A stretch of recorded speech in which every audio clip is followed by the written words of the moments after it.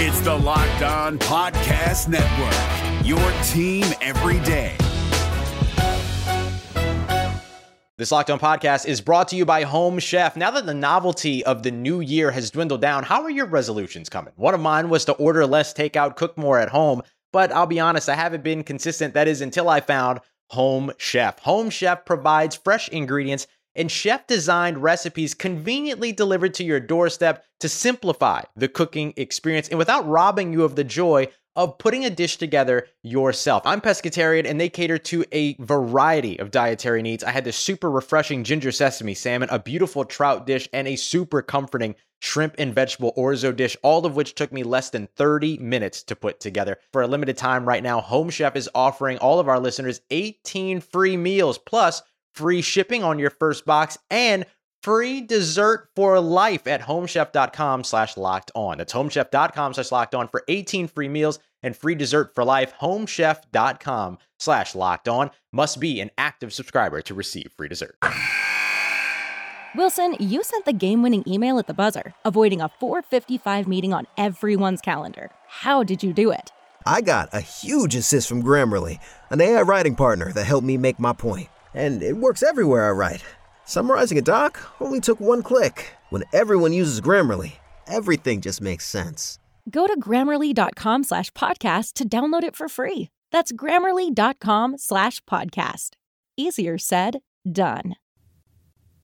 Hey, what's up? Sean here with another episode of Locked On Raptors, a Saturday edition. There are two games for us to talk about today. We're going to dig into the very ugly stinker of a loss in Utah on Thursday night, and then a pretty fun win over an admittedly very depressing Sacramento Kings team last night. But Pascal Siakam looked awesome. We're going to talk about his ups and downs over the last two games. We will dig into the loss of OG Anunoby and what that's going to mean going forward, and how the sort of wall that Scotty Barnes has hit might make it a little bit more difficult to navigate that loss. Plus, we got two dudes of the game to hand out at the end of the show, covering both the Jazz and Kings games. That's all coming up on today's episode of Locked On Raptors. Because when I shot, I expected to make it. So, I don't shoot trying to miss. You are Locked On Raptors, part of the Locked On Podcast Network, your team every day. Canada, the NBA title is yours. We're going to overtime, the Hail Mary three by Mo Pete. Get that garbage out of here.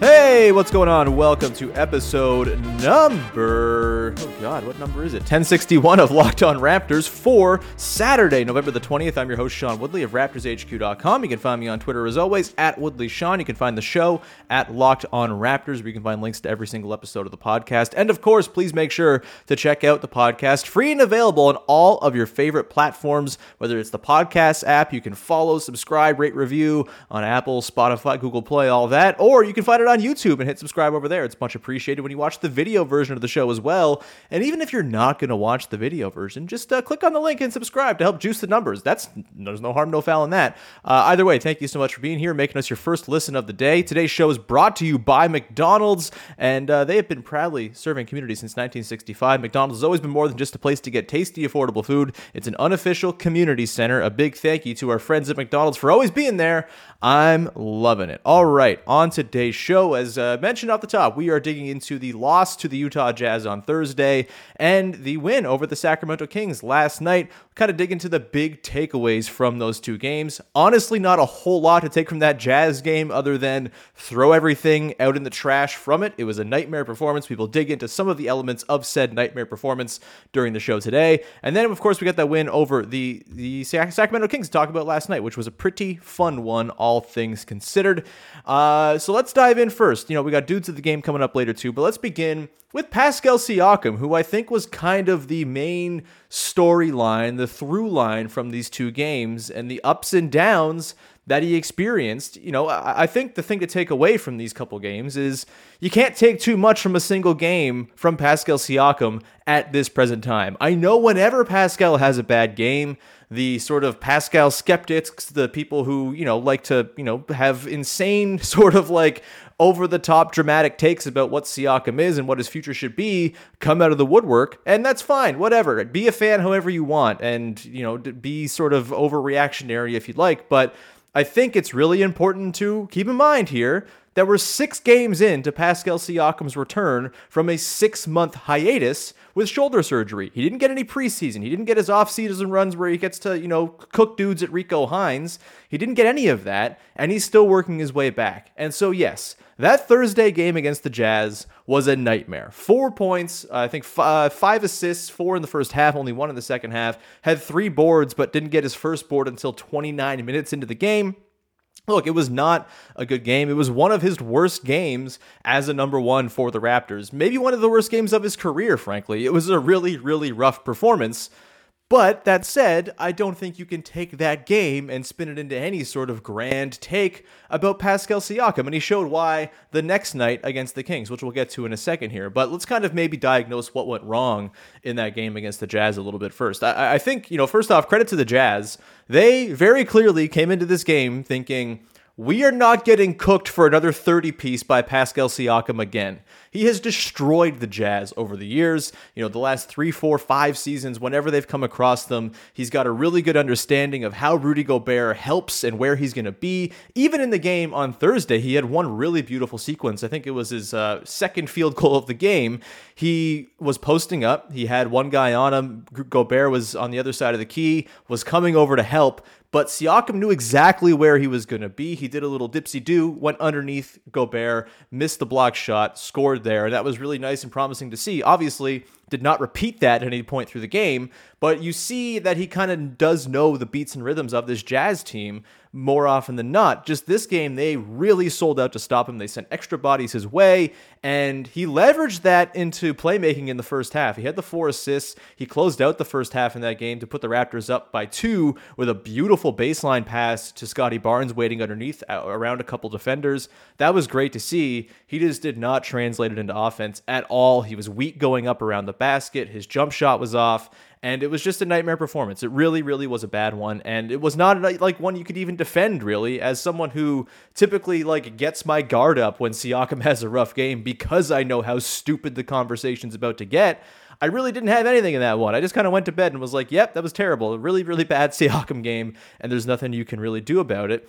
But he did do something about it against the Kings, and he came out with just an aggressiveness, a calm, a poise, and I think a sort of tunnel vision in a good way type of vibe in this game. The Kings, credit to the Kings for being terrible defense. They're a nightmare team. They bum me the hell out. I'm hoping this game will go down as the game that lost Luke Walton his job, although he probably should have lost his job, before he got hired, number one, but also in the last couple of years where he's been a nightmare coach basically his entire time with the Kings. Hopefully this is the dagger and that puts him out of a job. But either way, I think the way the Kings guarded him certainly allowed him to get cooking. They sent single coverage at him basically the entire night. They didn't really double him up. And Siakam, to his credit, didn't try to force things in the playmaking department. I think we saw that last season quite a bit where, he would kind of have an easy lane to the basket or would have a matchup he could size up, but instead would kind of defer and almost lean too far into the playmaking.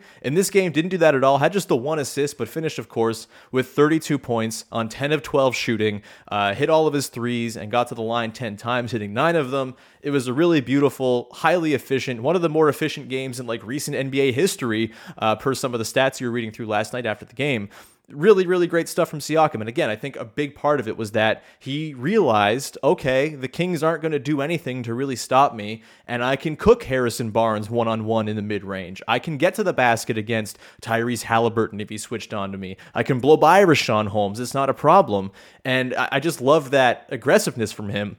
And the thing I loved even more about Siakam's game was the fact, that he defended pretty well in this game. The Raptors as a whole kind of found their defensive verve once again. It wasn't, it's not the same as it is when you have OG Anunoby in the lineup, which we'll get to coming up in the next segment here. But I do think the rotations were a lot crisper. They knew where to be. They didn't quite like lean into the over-aggression the way they did against the Blazers or the Jazz, which I liked to see. It was a little bit more reserved. They switched a little bit more. And I think that without some sort of individual heliocentric dynamic player on this team, like a Donovan Mitchell or a Damian Lillard, they didn't feel the need to send two to the ball and find themselves in rotation. And I think that was good. I think it helped insulate Scotty Barnes a little bit, although we'll get to him too. He had some struggles defensively over the last two games in particular. And it looks a little bit rough right now, but we'll get to that. I don't think that's too much cause for concern considering what he's shown so far. But the way Siakam, played on defense and then spoke about defense after the game was really encouraging. After the game, I thought what he had to say was extremely just like refreshing to hear from a guy like Siakam. And I think it really speaks to the different mindset that he's in this season. He spoke about, him being too hard on himself and how, he's got to find a way to be a little bit kinder to himself and not overanalyze everything he does, because he does put a lot of sort of pride into how much work he does and what goes into his preparation. And he, spoke about not being so hard on himself, a lesson that we should all take, really. He also spoke about how he wanted to come in and play defense last night more than anything else. I know it looks like, he's going out and searching these mid-range jump shots and pulling up from three everywhere. It seems like maybe offense would have been the focus, but he said, I just want to defend and be there and kind of set the tone and lead by example on that end so as to, make it so we had this baseline of defense, and then on the offense becomes a lot more easy. And I think it was really encouraging to see everything from Siakam last night, from the mid-range pull-up to the sort of bag he was working on with the step-backs and stuff like that. I think if you think back to recent seasons, his mid-range game has always looked a little bit clunky. It's not really had a lot of smoothness to it. Sometimes there was like an Amir Johnson trebuchet style release on some of those step back, mid-rangers and stuff like that.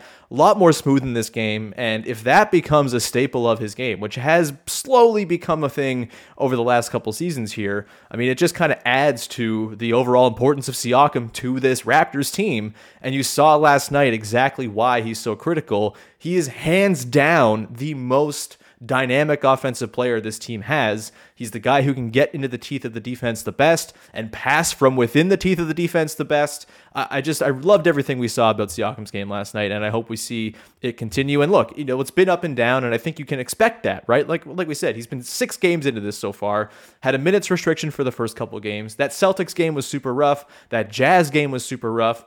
Otherwise, he's looked really comfortable, and his playmaking has been there the same way it was last season for the most part. His counting stats aren't quite there, just 17.3, 6.7, and 3.8 right now.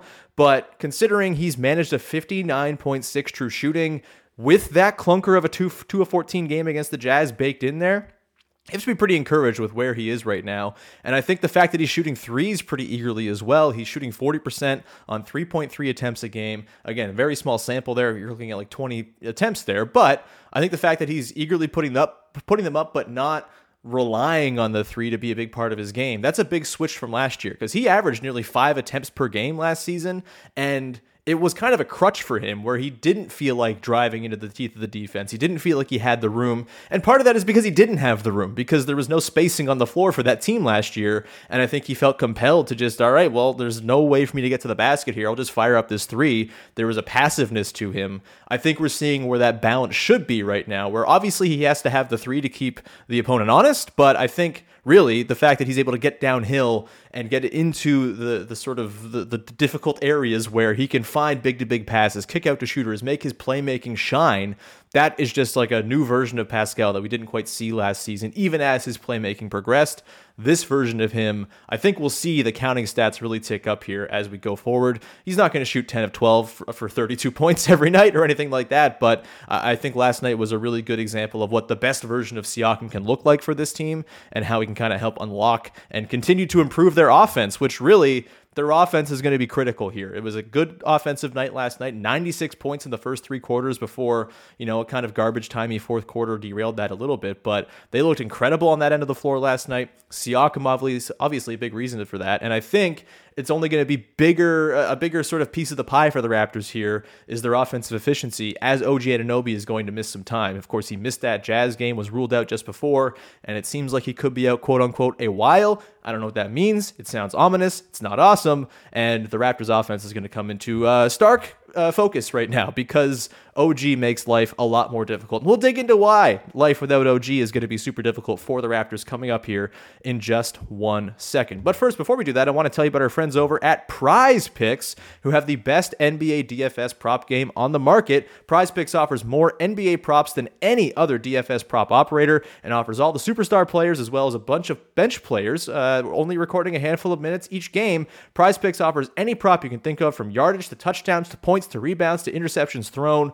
All of our users that deposit and use the promo code NBA will receive a 100% instant deposit match up to $100. So you put in $100, you get $200 magically in your account to play with. Just use the promo code NBA. You can pick 2 to 5 players and an over-under on their projections, so you can win up to 10 times as much on any entry. And it's just you versus the projected numbers. There's no expert behind some sort of dark internet wall. You are just up against the projections. That is a great, great way to play. It's how it should be. It's how it's designed to be. And Prize Picks allows you to make mixed sport entries as well, so you can bet the over on LeBron, the over on Pascal Siakam points, and the under on Patrick Mahomes yards thrown if you want to be so bold. Either way, you can use the award-winning app on both the App Store and on Google Play, and entries can be made in 60 seconds or less. It's that easy. Prize Picks is safe and offers fast withdrawals as well, so don't hesitate. Check out prizepicks.com, use the promo code NBA, or go to your App Store and check out the app today. Prize Picks is daily fantasy made easy. Go check it out. Hey guys, it's Walker Mail, host of the Locked On Hornets podcast, and being around sports media and a fan of the Hornets for a lifetime has taught me that sometimes it's exploring the sliding doors moments and what-if scenarios in sports that can be the best part of the fan experience. What if the Seahawks let Marshawn run on the 1-yard line with the Super Bowl on the line? Or could a coin flip actually have landed Magic in Chicago, Michael in L.A., and made Charles Barkley the first black president?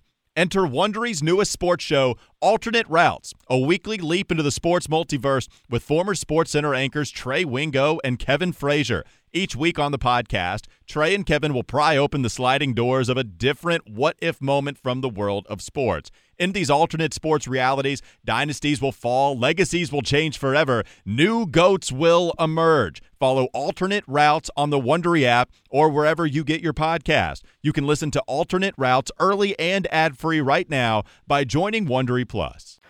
All right, let's continue on here and talk about life without OG Anunoby. And we saw in that Jazz game on Thursday in particular how it's going to be difficult without OG. I talked before that game about how I thought OG, if he were going to play, would be the key chess piece for the Raptors defensively in that one. And it would allow them to play, I think, a little bit more of a kind of defense that could put the Jazz on their heels, or at least challenge them. They did not challenge the Jazz in this game at all. The first half, they were super aggressive with their traps, and that fell apart because you didn't have OG around as a help defender or as an on-ball guy to make those traps more difficult to navigate out of for Donovan Mitchell or Mike Conley. So you didn't have that option available to you, and we know how they've struggled with the rest of the guys on the team in their rotations, particularly Scotty Barnes, who looks like he's very much out to lunch on a lot of these possessions. We'll get to him in a sec. But when it comes to OG, had he been available for that Jazz game, it might have allowed them to lean more heavily into switching, where you could have Anunoby pick up Mitchell or Conley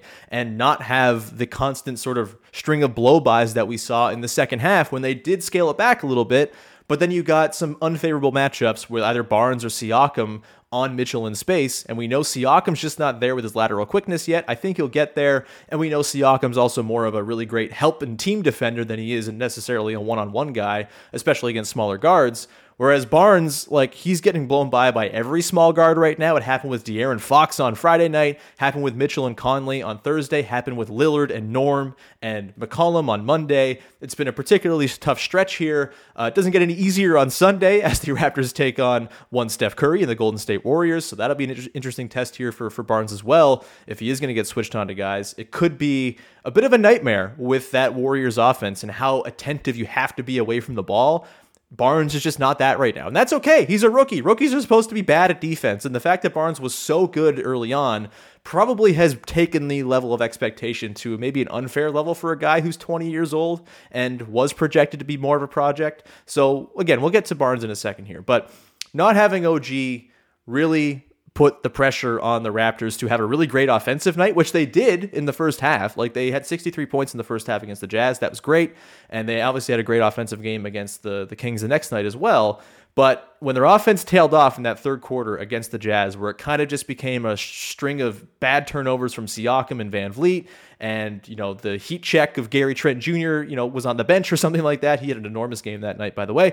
We'll get to him in the due to the game. There's a tease. But I think just the fact that the offense lost steam really made it so they had no chance of reeling the Jazz back in once they took a lead in that game, because their defense just didn't have the horses to compete with the way the Jazz want to play. Obviously, not every team is the Jazz. They came into that game on Thursday as the best offense in the NBA, despite being a bad three-point shooting team basically all season long. And then, of course, the Raptors are the slump busters when it comes to bad shooting teams, so good on them for upholding their reputation, I suppose.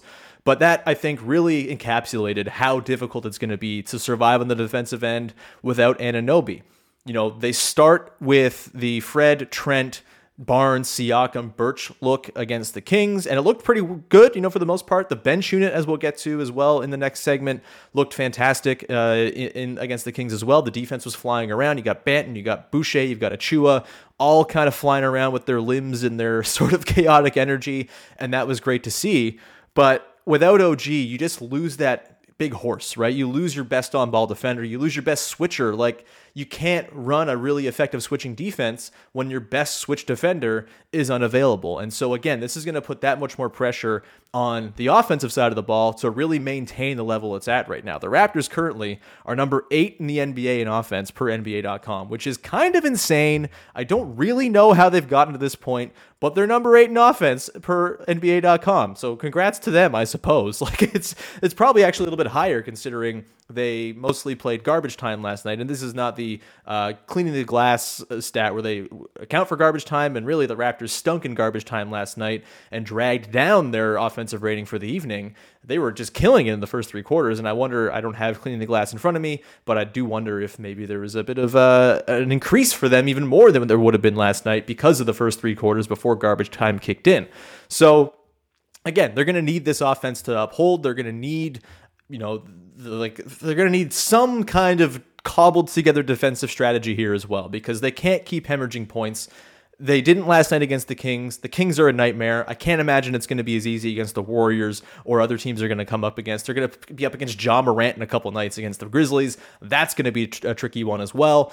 But I think with the way the offense has started to play, the way there seems to be some connectivity here, even though the assist percentage remains league low by like 3 percentage points, there seems to be a bit of more of an idea of how they want to play on offense. And I think that gives them a shot here if OG is going to miss 2, 3, 4 weeks with this hip pointer. Again, a while is not really a very good timeline, so it's hard to really judge or expect things or what's going to go forward here. But yeah, I think this is going to be a fascinating test. And again, I think it becomes an even more difficult test if Scotty Barnes has in fact hit a bit of a wall here. You expect this to happen with rookies. Scotty Barnes was just a freaking rocket shot out of a cannon. What? I don't know. A horse shot out of the chute. I don't know. Looked incredible coming out of the start of the season. Looked way beyond the 20 years old that he is. And now the scouting report's on him. They know that the mid-range jumper is a thing that he's going to do. They know that he's a great finisher around the basket and demands extra help in collapsing around the basket. And they know that he's not really going to shoot threes. And Nick Nurse has spoken about that, begging him to shoot threes. He's passed up a couple wide open ones in the last couple nights here. I would hope that he'll lean into it a little bit more just to, keep the defense honest and just test it out for him. This is still a developmental season for Scotty Barnes. More than happy to see Scotty Barnes just test the waters with 3-point shooting a little bit. He has not really done that as of yet. And this is going to be a really fascinating next couple weeks, because I do think without OG in the lineup, the next couple weeks with Barnes starting could determine if he plays well, he could hang on to that starting job, but it could make the decision to start Khem Birch and move Scotty Barnes to the bench that much easier if he continues to play this way.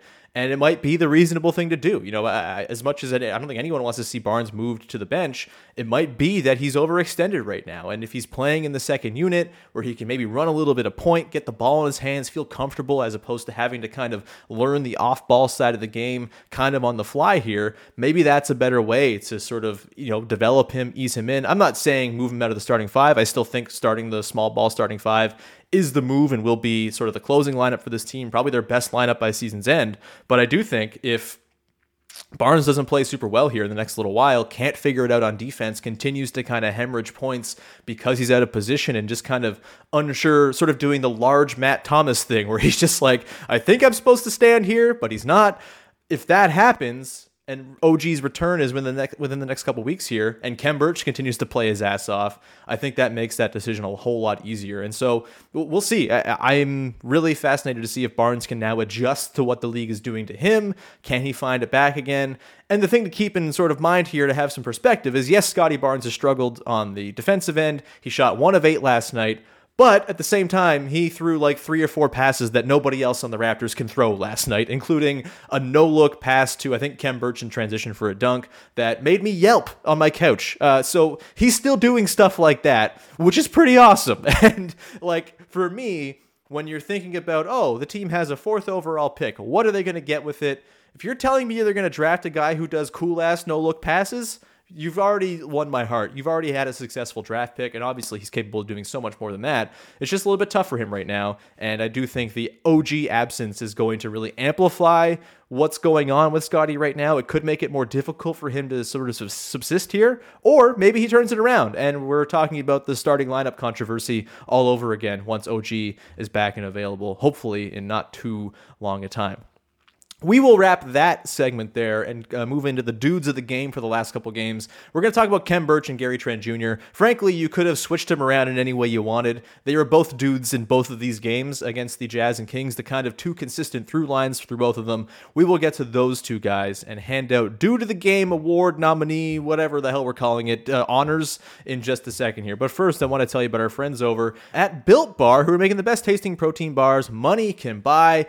Thanksgiving week for our American pals is coming up next week, and if you are someone who, like me, sometimes just feels like having a turkey on a Thursday in November, and you want to have that Thanksgiving experience while all your American pals have a good time, well, guess what? Built Bars are for you, because they are delicious, and they can replace those very unhealthy desserts that you typically have at the end of the night that you don't really need. You want the savory stuff. You want to load up on the turkey and the gravy and the stuffing and all the carbs, and you want to lay, maybe you don't want to actually have that pie. Usually you're going to regret that piece of pie. You will not regret that Built Bar, because a regular slice of pie has 300 calories, and that's on the low end. Meanwhile, Built Bars are only 130 calories on average, with 4 grams of sugar and plenty of protein as well. Replace that coconut cream pie with a coconut Built Bar, or that raspberry Built Bar is a great sub for that raspberry pie. Lots of good flavors to replace any pie or sweet treat you might want to have to cap off your Thanksgiving. They're low calorie, low carb, low fat, high protein, covered in 100% real chocolate. And why not bring a bucket to your family gathering and just toss them around to people, have them catch them in their mouths? I don't know.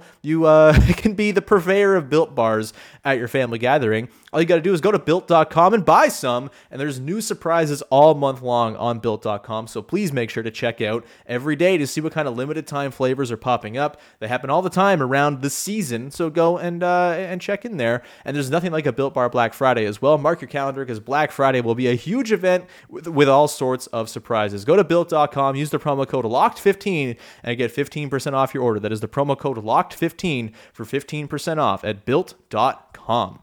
We're driven by the search for better, but when it comes to hiring, the best way to search for a candidate isn't to search at all. Don't search, match with Indeed. 93% of employers agree Indeed delivers the highest quality matches compared to other job sites, according to a recent Indeed survey. And listeners of this show will get a $75 sponsored job credit to get your jobs more visibility at Indeed.com/podcast. Just go to Indeed.com/podcast right now and support our show by saying you heard about Indeed on this podcast. Indeed.com/podcast. Terms and conditions apply. Need to hire? You need Indeed.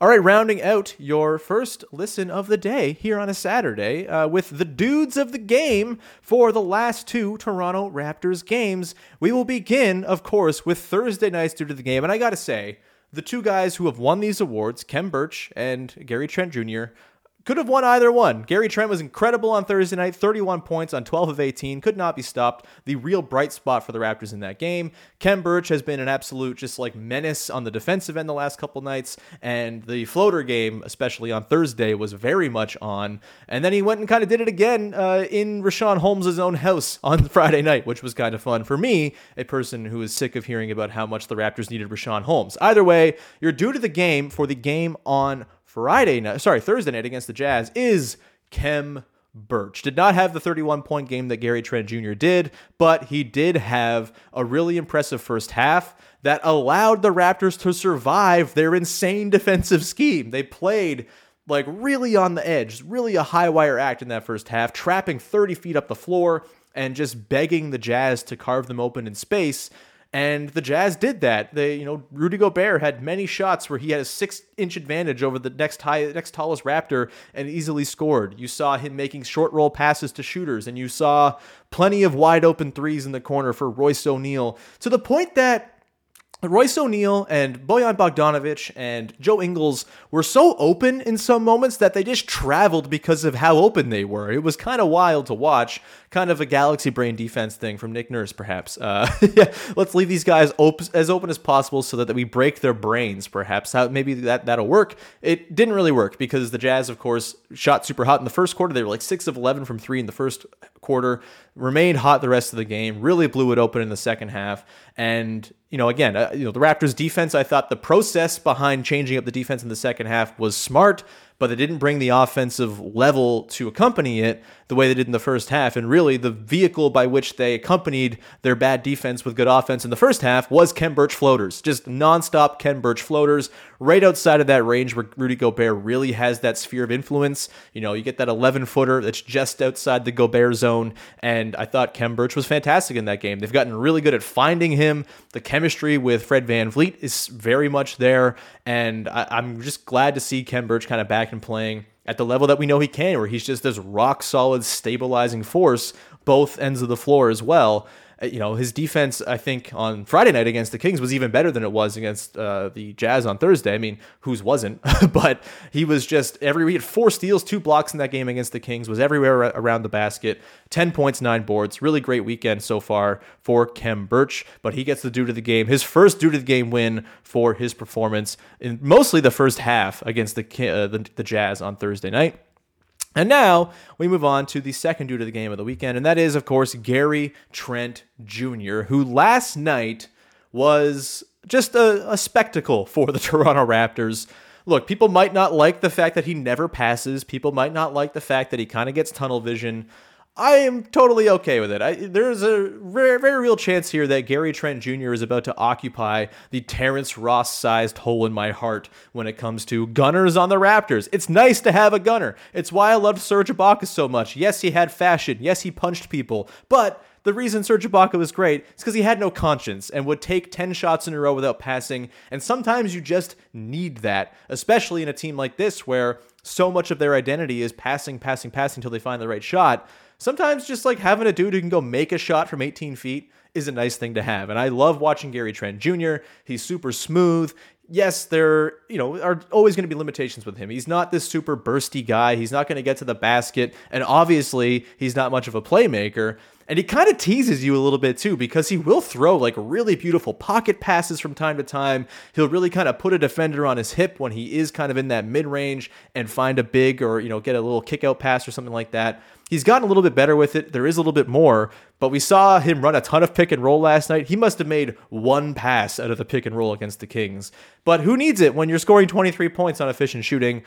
And the thing about Trent in the game last night too was they were running stuff expressly for him. Nick Nurse talked about it after the game. Dug into how they just kept running set plays for him, and he just kept knocking them down. There was a baseline out of bounds play, a little pin down they ran for him on the baseline that he buried. A couple other sort of off screen things that they ran for him, in addition to having him run pick and roll. And why not? Like, green light Gary all the way. Turn it up for green light Gary. Let him be part of the offense. You're going to have to funnel shots somewhere now that OG is going to be out for a while. He's been taking like 17 shots a game. Why not funnel them to the guy who can kind of hit them from everywhere and, hit the mid-range, hit the three-pointers, on the move, on the catch, whatever it is. I'm all for it. I think like allowing this time to be a spot where you kind of let Gary Trent Jr.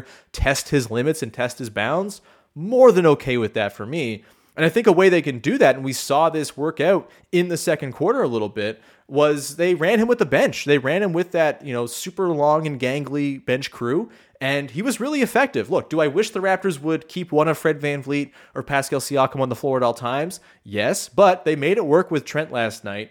And I think, again, he's 22 years old. See what he can do. See if he can kind of find a chemistry with a big, maybe Chris Boucher. There's some pick and pop, and pick and roll chemistry there, or something like that. Why not see what he's capable of doing? Your team has a dearth of creation and playmaking in the half court. Gary Trent Jr., of all the guys in the team, kind of profiles as maybe having the most potential to develop that side of his game.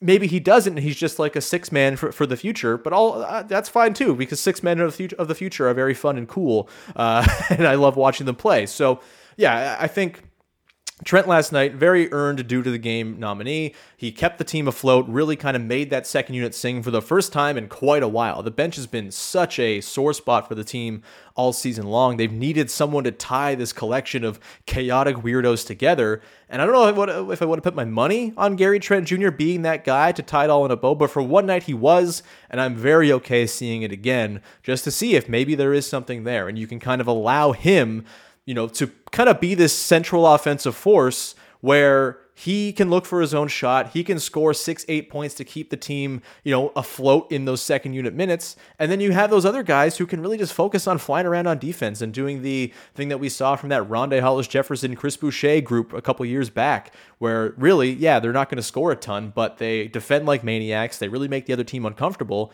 And if you have one central offensive figure, maybe you work in a Scotty Barnes into that second unit as well to give a second guy who can handle the ball, maybe run pick and roll with Gary Trent Jr. If teams are going to sell out to stop Trent, you've got Barnes in the middle of the floor to work in the short roll. I kind of like that as a way going forward here. Another way they could do it is just make Malachi Flynn play more, and I think everyone wants to see that, except for Nick Nurse, who barely played Flynn last night, despite it being a huge gap for most of the game. And so that's another way you could kind of juice up that second unit. But if you're going to run Gary Trent Jr. as like a six-man type guy who, works with that second unit and is the central offensive force, I think you could do a lot worse. And at the very least, maybe you'll learn that he can or can't do it. It's kind of about testing the bounds. We've seen like 30 games of Gary Trent Jr. in Toronto. We don't really have the full book on him. We won't have the full book on him for a while. Why not try to fill out one of those chapters and see what the book is on Gary Trent Jr. as a guy who can run a lineup? So that's kind of all I got on your dudes of the game here. Gary Trent Jr. with his second win. Kem Birch finally on the board, and that will bring an end to the segment that everybody is clamoring for and to today's podcast. Thank you so much for tuning in. As always, very much appreciate you making us your first listen of the day. Reminder, you can go subscribe, rate, review, follow, tell a friend to the podcast and all of your favorite podcast platforms and on YouTube. So please go hit the subscribe button there. You can go make your second listen of the day. Locked On Fantasy Basketball is Josh Lloyd, like me, is doing Saturday episodes all the time. He's just constantly cranking out episodes to help you with your fantasy basketball team. So go and check that show out for sure. And we will be back again on Monday. The episode with Yaron Weitzman that was supposed to run yesterday will actually run next week. The interview, we had to just reschedule thing. He had some kids stuff as a father that he had to attend to, and our original recording got bumped to next week, but we will have that episode, probably on Tuesday. And then we'll get Vivek on to talk about the Warriors game, most likely. We will have a loaded week next week as they go and finish up their road trip, taking on the Grizzlies. And I think the Pacers is the last game of their road trip. I could be wrong there. Either way, they are very much on the road till next weekend at the very least. So we will finish up there. We will wrap it, and we will talk to you again on Monday with another episode of Locked On Raptors. Bye-bye.